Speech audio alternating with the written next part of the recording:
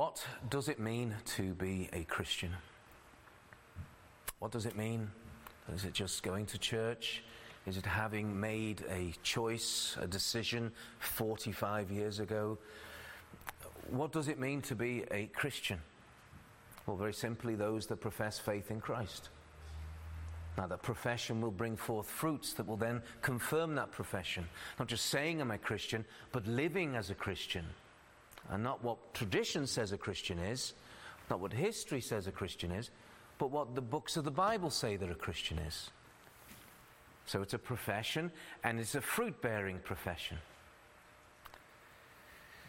What it ultimately means is being a Christian are those who are actually saved from their sins by the blood of Jesus Christ. And their hope and their salvation and all of this is to be found only in Jesus Christ.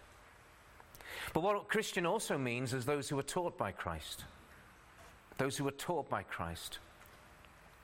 And that's what the word disciple means. Somebody who is taught. And so therefore a Christian is to be a disciple. Is to be willingly taught by Christ, by the word of Christ. And what does Christ teach?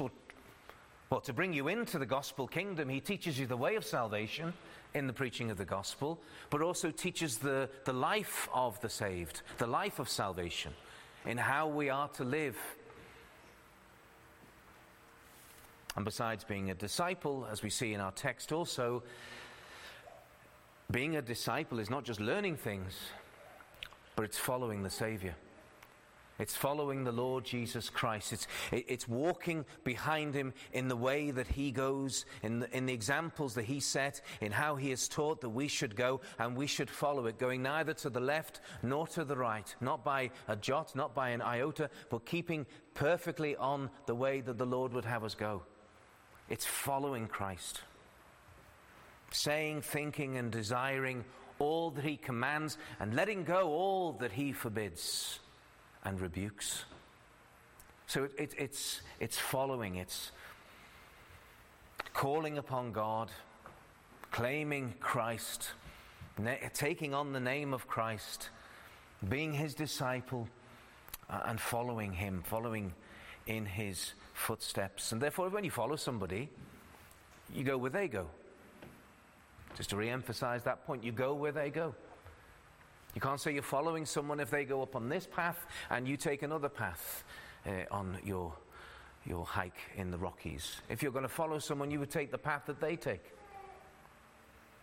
If they walk up a hill, you walk up a hill. If they go down that way, you go down that way. Exactly where they go. And speaking of following Christ, you may have heard of a man called Thomas à Kempis from the 1400s. Very briefly mention him. And he was a man who moved to Holland in his teen years, and he became a monk, and he wrote a book entitled The Imitation, or it could even be say The Following of Christ, The Imitation of Christ. And that became a classic work. I'm not recommending it 1 second, by the way. But that became a classic work in the medieval times. And a classic amongst the literary works that you could call medieval Catholic devotion. Mystic devotion, even. And what could we describe it? Well, we could describe these 4 books in that one volume as a hyper-pietistic work.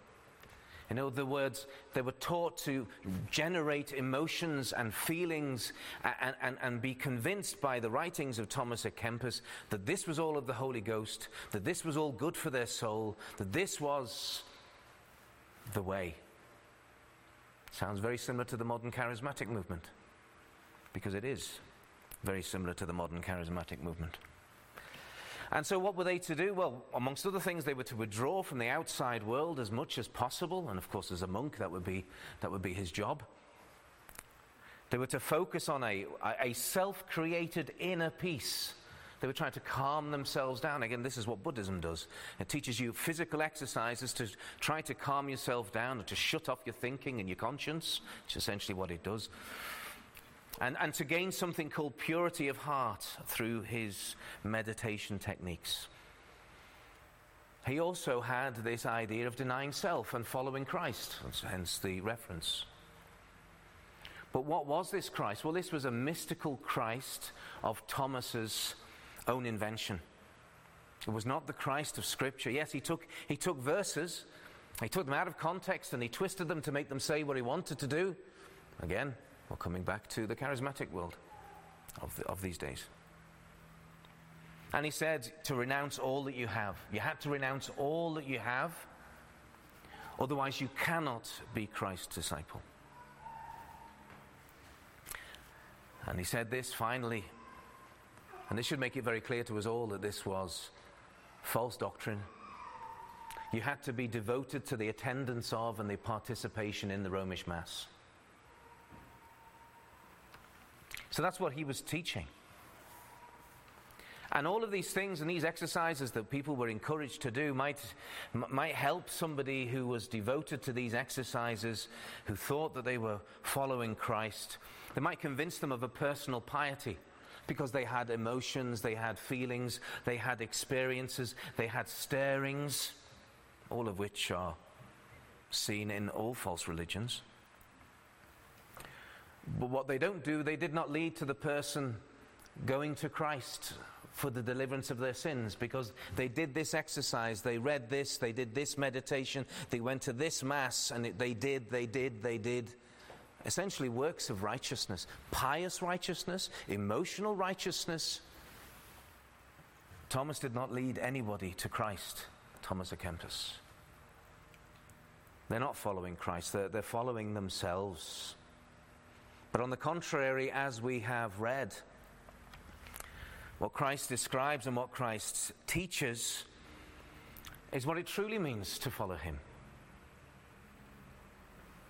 Because we have that reality.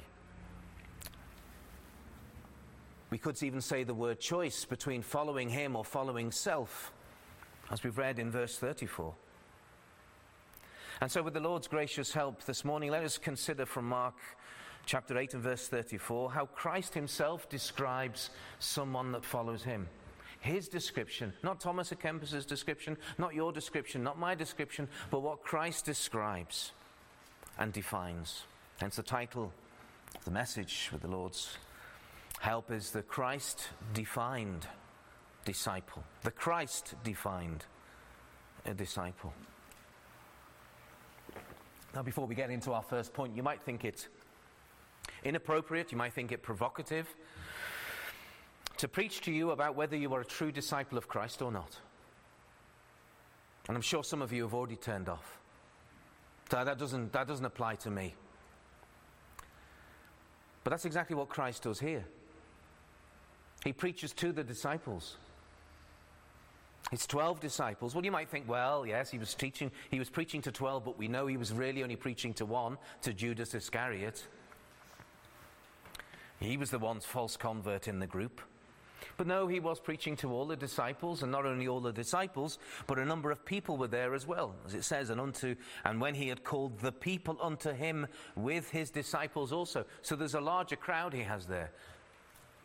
And so we have the inner core of disciples, but we also have the outer followers of Christ.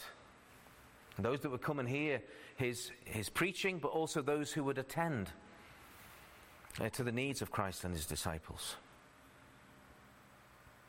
So he was preaching to all of the disciples, whether they were saved or unsaved, and he was preaching to the people who were present as well, saved or unsaved. Verse 34 says very clearly there, he said unto them. He's preaching to more. It's not just Judas. He's preaching to them all. They all need to hear it, those who have a true profession and a true possession, and those that don't. So he preached to those who did not yet follow him, what following him involved, and he preached to those who do follow him, what following him really means. And he says that to us this morning.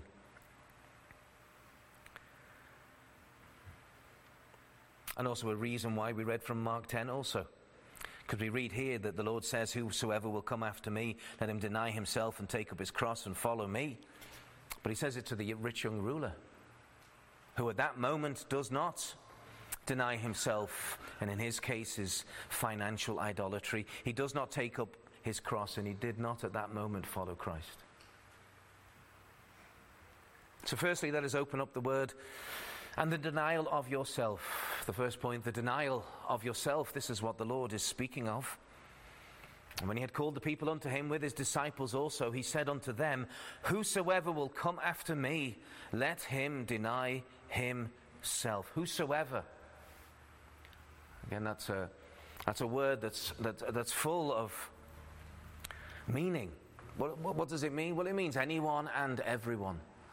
Whosoever. Anyone and everyone.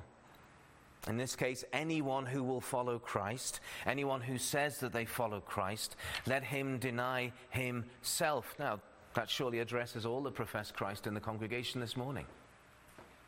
Whosoever will come after me, let him deny himself. He says it simply, he says it clearly. You are to deny self. You are to deny yourself. That's a great and a very solemn command. And it hits deep.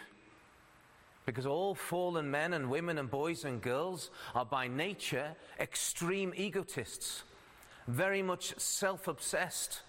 Everything is around how I feel, what makes me comfortable, what makes me feel good, what gives me authority or power or whatever it is. The self-obsession of fallen Adam and Eve and all their progeny. And that's what we are. The sons and daughters of a fallen covenant head. Now we know that some are more self-obsessed than others. We're all crippled with that same selfishness.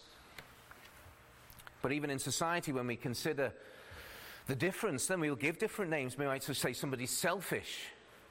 We could say somebody's arrogant. We could go on and to say someone's egotistical, maybe using a higher word for a worse situation, although essentially it just means selfish. Or a control freak, want to control everyone and everything. Going even worse, somebody who's sociopathic. And maybe at the end of the scale there may be worse ones, but narcissist. A narcissist. It's all about them. All that they can do to manipulate, to control, to convince, to lie, to have everything about them ultimately. Or to put it very, very simple, those that say, those that think, those that feel, and they may not say it, but they keep it inside. It's all about me, me, me. That's essentially what it comes down to. And how that's expressed, it can be to great extremes. That describes the whosoevers. Whosoever will come after me. So the Lord's not dealing with any high, righteous and holy people. He's dealing with you and me. He's dealing with the people that were there at the time. Fallen into a godless selfishness. But it is the gospel that calls such egotists out of their self-obsession, out of their sinful pleasures, out of their godlessness, and calls them into selflessness, calls them into godliness, calls them into going to the other extreme, shall we say. And so Christ says, deny yourself. He says to such egotists, as we all are, to deny yourself. What does that word deny mean? I'll just give a brief definition. It literally just means say no. Say no. That's what deny means.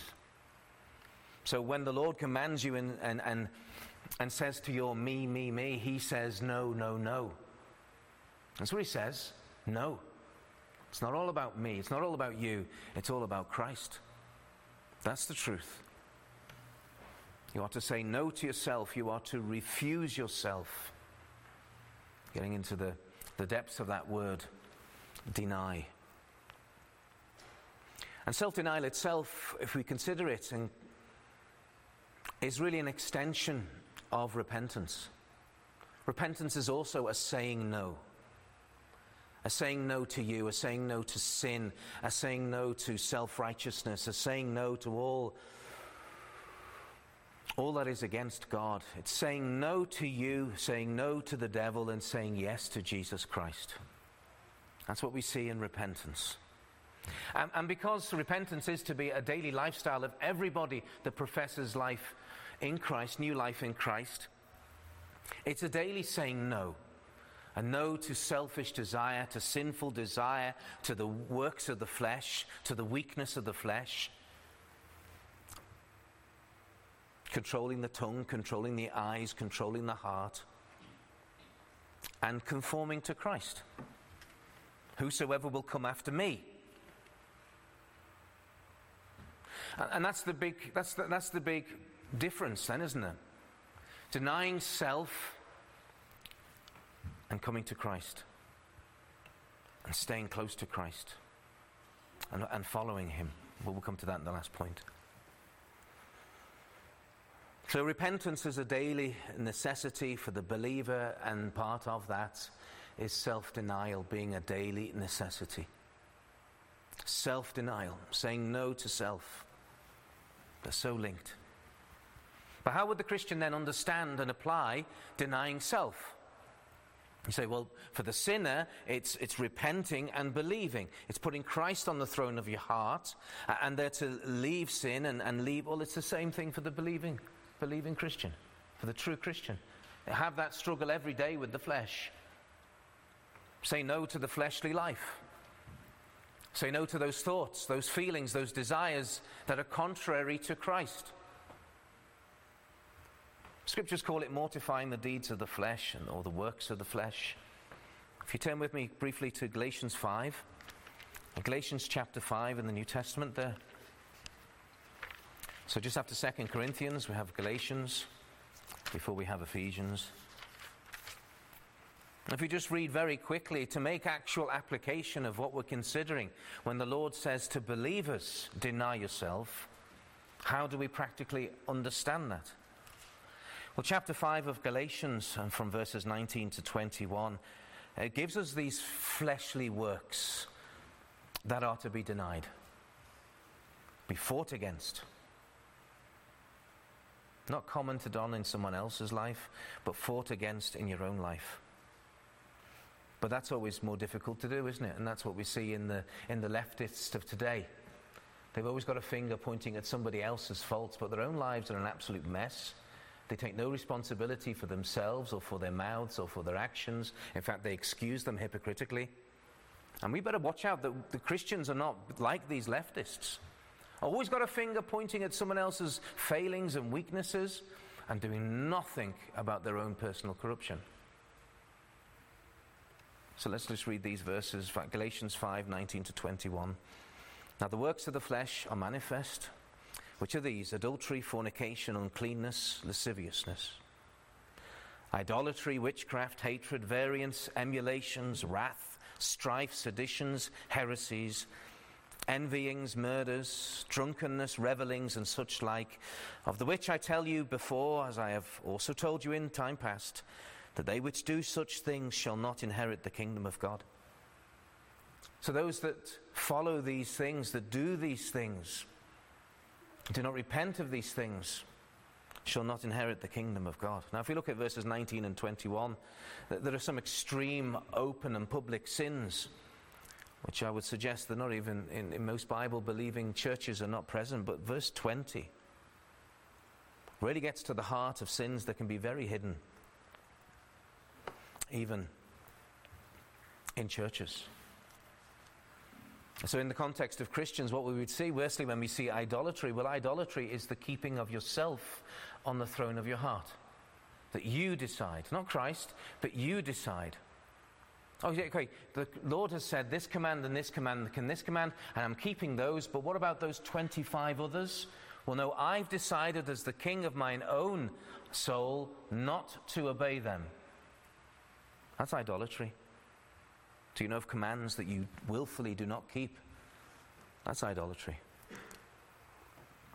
And witchcraft, of course, when we think of witchcraft, we think of occult practice.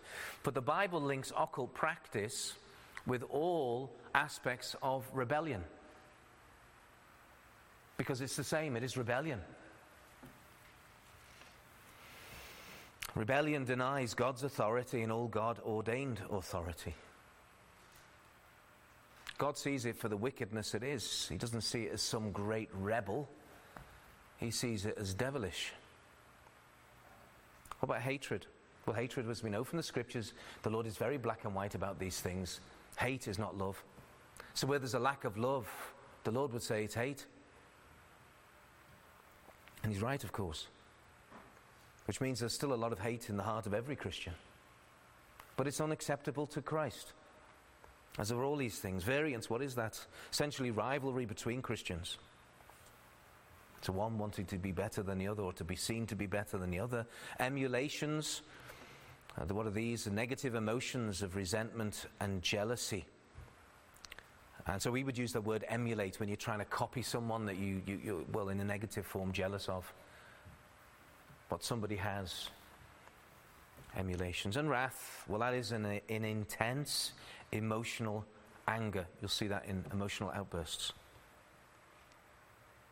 And strife. Strife, well, that's caused by selfish ambition. Seditions.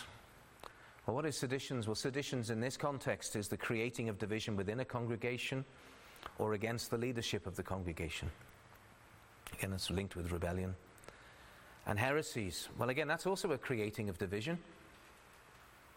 The word literally means splittings, but especially in the context of true and false doctrine. So we would use that word more in that doctrinal sense. So I bring those in because I see an immediate application to those who are in the professing church. But those aspects then, you may turn back to Mark chapter 8, but those aspects then of the carnal character are not to be cherished, they're not to be maintained, they're not even to be hidden, so no one else sees them. They are to be denied. They are to be repented of. Christ is not happy to see them in the heart, in the soul, and in the life. He is not. It does not please Christ. And if you are a Christian, surely everything you want to do is to please Christ. Now, he says they are to be denied and they are to be refused. Why? Because they are not part of his character. I said it all revolves around Christ. They're not in his character. Be ye holy, as I am holy, saith the Lord. So Christ saves us out of sin to make us more like him. That's the point of salvation. Not just to save your soul, but to transform the soul, to transform the life. They're not part of his character or the character that he wants formed in each and every one of those who are truly his. And we could summarize them all, having just given some definitions, but they lack love, they lack kindness, they lack humility, they lack mercy, they lack gentleness. Ultimately, therefore, they lack Christ. They lack Christ. So we could say that the Lord demands that we deny un-Christ-likeness. Anything that's not like him, to deny it. And there's an awful lot in each and every one of our lives and hearts and minds that is un-Christ-like. He doesn't want them in your hearts. He doesn't want them in the thoughts. He doesn't want them in the families or in the congregations or in the nation. He does not want them in his kingdom. This is a king, a sovereign with very high standards for his citizens. And so he wants nothing of the world, the devil, or the flesh in your life and therefore in his kingdom. And therefore he commands us and commands you to deny yourself. So that's the denial of yourself. Secondly, the raising aloft of your cross. The raising aloft of your cross. So he continues then in Mark 8 and verse 34. When he had called the people unto himself, into him with his disciples also, he said unto them, Whosoever will come after me, let him deny himself and take up his cross. You see, with that word and, it's not one or the other. It's also this. And the cross that is given to every and each believer is what? It is to be taken hold of. It is to be lifted up. Which is what both of those ideas are included in the word take up. It's not to be left lying there. It is to be taken up.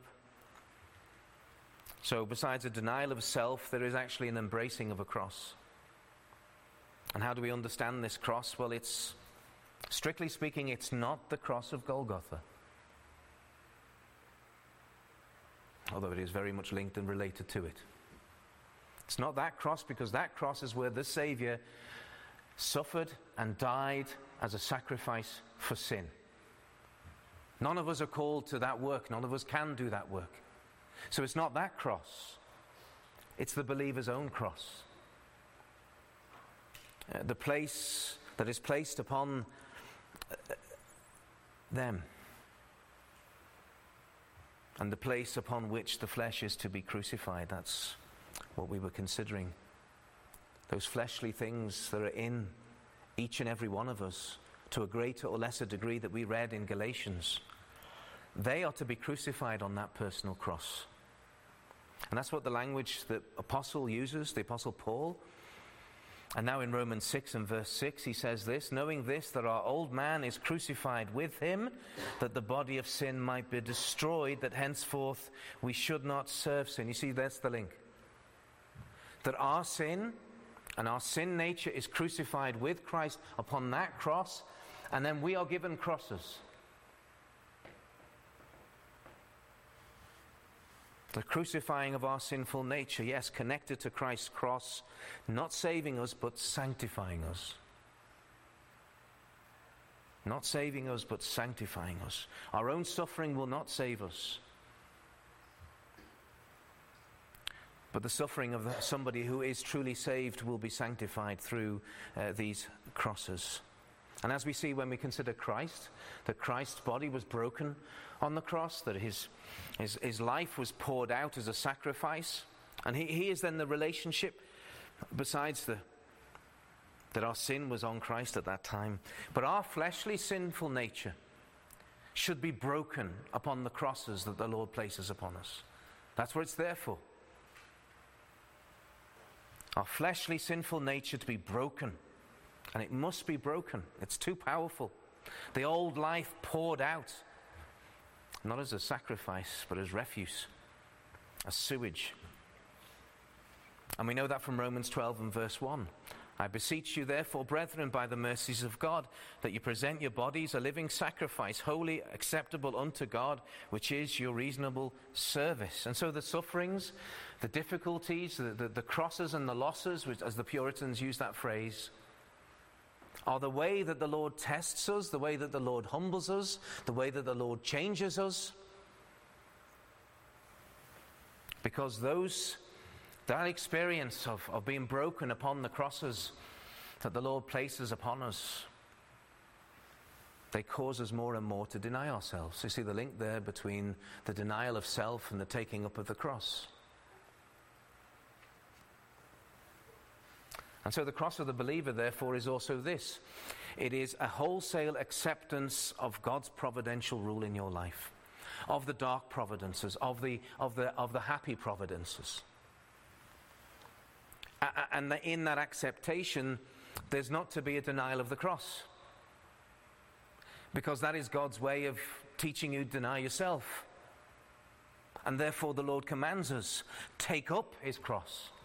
Take up your cross that the Lord wisely has laid upon you. And maybe there's a second cross laid upon it. But we're to take them up, to stand up, as it were, with them on our shoulders, and we're to follow Christ. Now those crosses are not meant to crush you, they're meant to purge you. They're meant to break the power of sin and the flesh in your life. But they are meant to strengthen you ultimately, to humble you, to change you. And I would say we could use this modern phrase, an example of God's tough love. That God is a father who does not want spoiled children. He wants his children to mature, to grow up. It's not a hard, merciless love, but it's a tough, fruit-bearing love.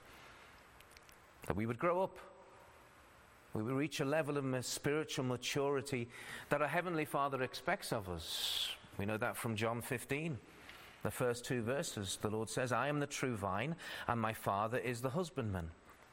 Every branch in me that beareth not fruit, he taketh away, and every branch that beareth fruit, he purgeth it, that it may bring forth more fruit. And so it is the Father's work to prune, to cut away, or in the language of Christ here, to put crosses upon our backs. But the Lord does it for a great purpose, for a good purpose. As the Lord says through Romans 8 and verse 28, as Paul writes, we know that all things, so these crosses, these losses, these difficulties, these pains, these losing of faculty of old age, losing your faculties in your young age, if we think of Jansen.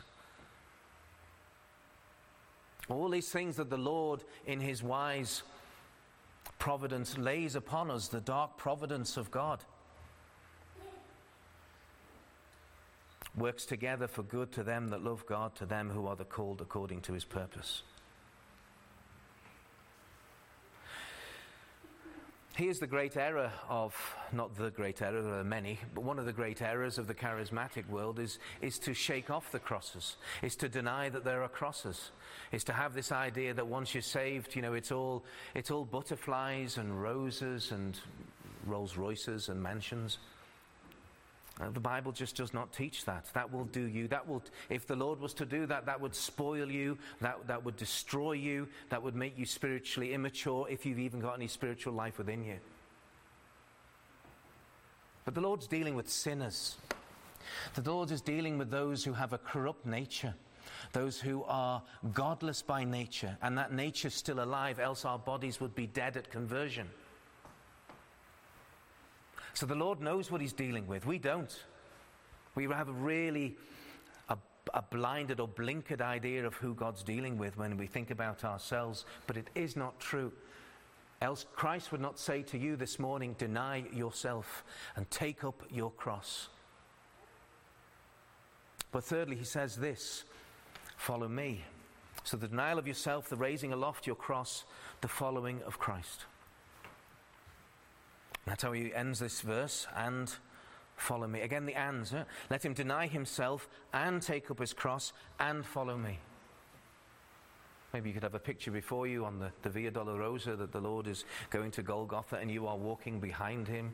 I'm not too sure that's actually a really helpful image. Where you are in your life here in Calgary, here in Okotoks, or wherever it is that you live in Albert, this life that you have and the crosses that the Lord puts upon you, and not some imaginary piece of wood, but the dark providence that he has put in the life, the illness, the financial difficulty, the heartache, the miscommunication, the lack of unity, the lack of love, or whatever it is that you experience in your life are crosses, not accidentally poured upon you by the Lord, but carefully and surgically placed to force you to your knees, that the Lord would strengthen you through it. Not take it away. Again, that's what the charismatic world teaches. You pray that the Lord would take them away, or in the name of Jesus Christ, death go away, or something. No. Is that through the difficulties, with the cross, that you would know that the Lord would be carrying you through to the other side. Yea, though I walk through the valley of the shadow of death, I will fear no ill, for thou art with me, thy rod and thy staff, they comfort me. Through the valley. Not circumventing it, but through it. Why? Because that's the way that the Lord has told us to go. Thy rod and thy staff and thy cross.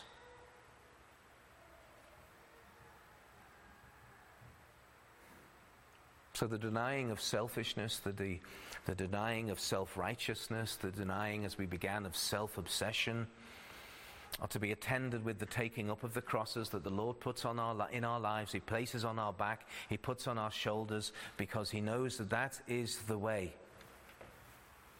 That is the way that these things will be dealt with. Not by just writing a check to a tele-evangelist. Doesn't know the gospel, not even saved.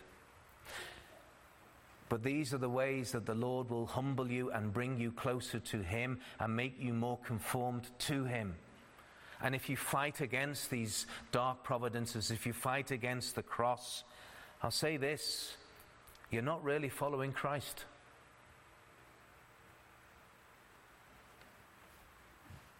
Because I would say that these two important and lifelong matters of self-denial and taking up the cross describe the following of Christ. They're part of following Christ. Although it's following Christ is third in a list, it's talking of a whole. So therefore, the truth is this, that if you do not deny yourself, if you do not take up your cross, you cannot follow Christ. You're unable to do so. You're actually following yourself. You're doing your own thing. Doing your own thing. Following yourself, following your ideas, following your own theology, your own religion, your own traditions, but you're not following Christ. As regard to the details of following Christ, what do we understand from that? The Lord doesn't open it up here, but He does elsewhere in the Scriptures. Well, to follow Christ is to read and to understand and to obey all that Christ has given us. That's the Great Commission. That's the Great Commission that we have worded not at the end of Mark but at the end of Matthew. Go ye therefore and teach all nations, baptizing them in the name of the Father and the Son and of the Holy Ghost. Well, we're all right with that. Missionary work and baptism. And then He says, teaching them to observe all things whatsoever I have commanded you. The whole counsel of God. And lo, I am with you always, even unto the end of the world. And so to observe all things whatsoever He has commanded us, we are to do.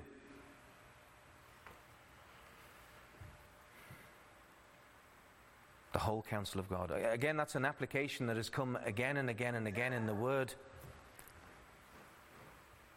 And it needs to be preached because there are many that still don't hear it and certainly don't do it. You cannot pick and mix Scriptures without saying no to King Jesus and saying yes to King you. Understanding Christ as your King and as your Lord is to do all that He says. You can't abuse Christ's mercy and patience.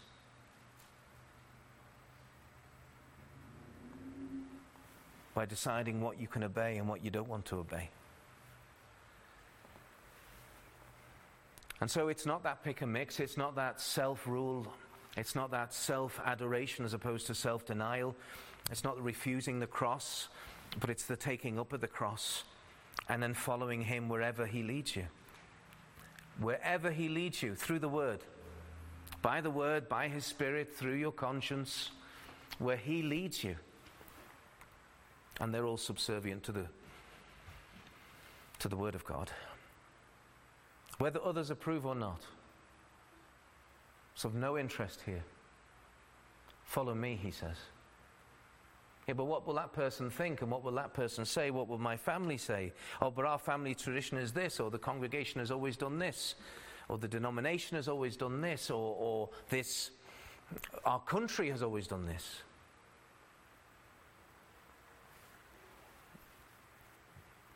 No, it's following Christ where He and His Word leads you. Because that is the definition of being one of His disciples. Being taught by Him. So for many it's radical. It's a radical change. It's not just the exterior. It's not just the outward things. And many people are happy with that. But Christ isn't. Christ is not happy. And therefore He says, deny yourself, take up your cross and follow Him. Follow Christ in the morning, follow Christ in the afternoon, follow Him in the evening, follow Him at bedtime, pray to Him, read His Word, be changed by that Word. That you're therefore very close to Him, following very close behind Him. That if the Lord takes a left turn here, that you take that left turn. That you follow Him as much as you're able. But in order to do so, you must deny yourself. You must say no to yourself. You must take up your cross. You must humble yourself under his almighty and wise hand. And in so doing, you are truly able to follow Christ. And why would you not want to follow Christ? Why would you not want to be as close to Christ as is possible? Again, it's not an emotion. Emotions are awoken in this close following of Christ, but they are not the emotions. It's following him, following his word, and all that he has said, everything that he has said. But he really insists this morning, and may God grant us grace to do this, is to deny self, because denying self is accepting Christ more and more fully and more truly. And so we get to know him more. The more we deny self and the more we accept Christ, the better we get to know him. Whom to know is life eternal. Whom to know even here is a foretaste of heaven, is a foretaste of glory. I do not preach a religion. I'm not preaching rules. I am preaching Jesus Christ to you all. Deny yourself, take up his cross, and follow me. Thus saith the Lord. Amen. And may he bless his word to us today. Let us close in prayer. Lord, we do thank thee for thy word. We pray for grace, O God, because thou knowest how easily distracted we are in life, and so busy, and so well-meaning when we hear the message and then we go home and forget it. But will thou grant grace, power from heaven, to each and every one who would hear this message, to deny themselves, to take up the cross that thou hast placed upon us, and truly to follow thee. Oh, thou knowest the power of self, of sinful self. We pray for grace that it would be broken, that the old man and woman of the flesh would be mortified, crucified, done away with, O God. But we cannot do this ourselves. We cannot. Thou hast commanded it. And therefore, Lord, we pray, give that grace and that strength and that power that we may carry it out, that we may deny ourselves, that we may take up the cross, and that we may truly, truly, truly follow thee, that we may know thee, that we may love thee, that we may obey thee, that we may love thee with all our heart, soul, strength, and mind. We pray thee this in Jesus' name, and to thy eternal glory. Amen. Amen. And our closing song is hymn 469, and we'll sing verses 1 and 4 of hymn 469, Take Time to Be Holy. Please stand, remain standing for the benediction, please.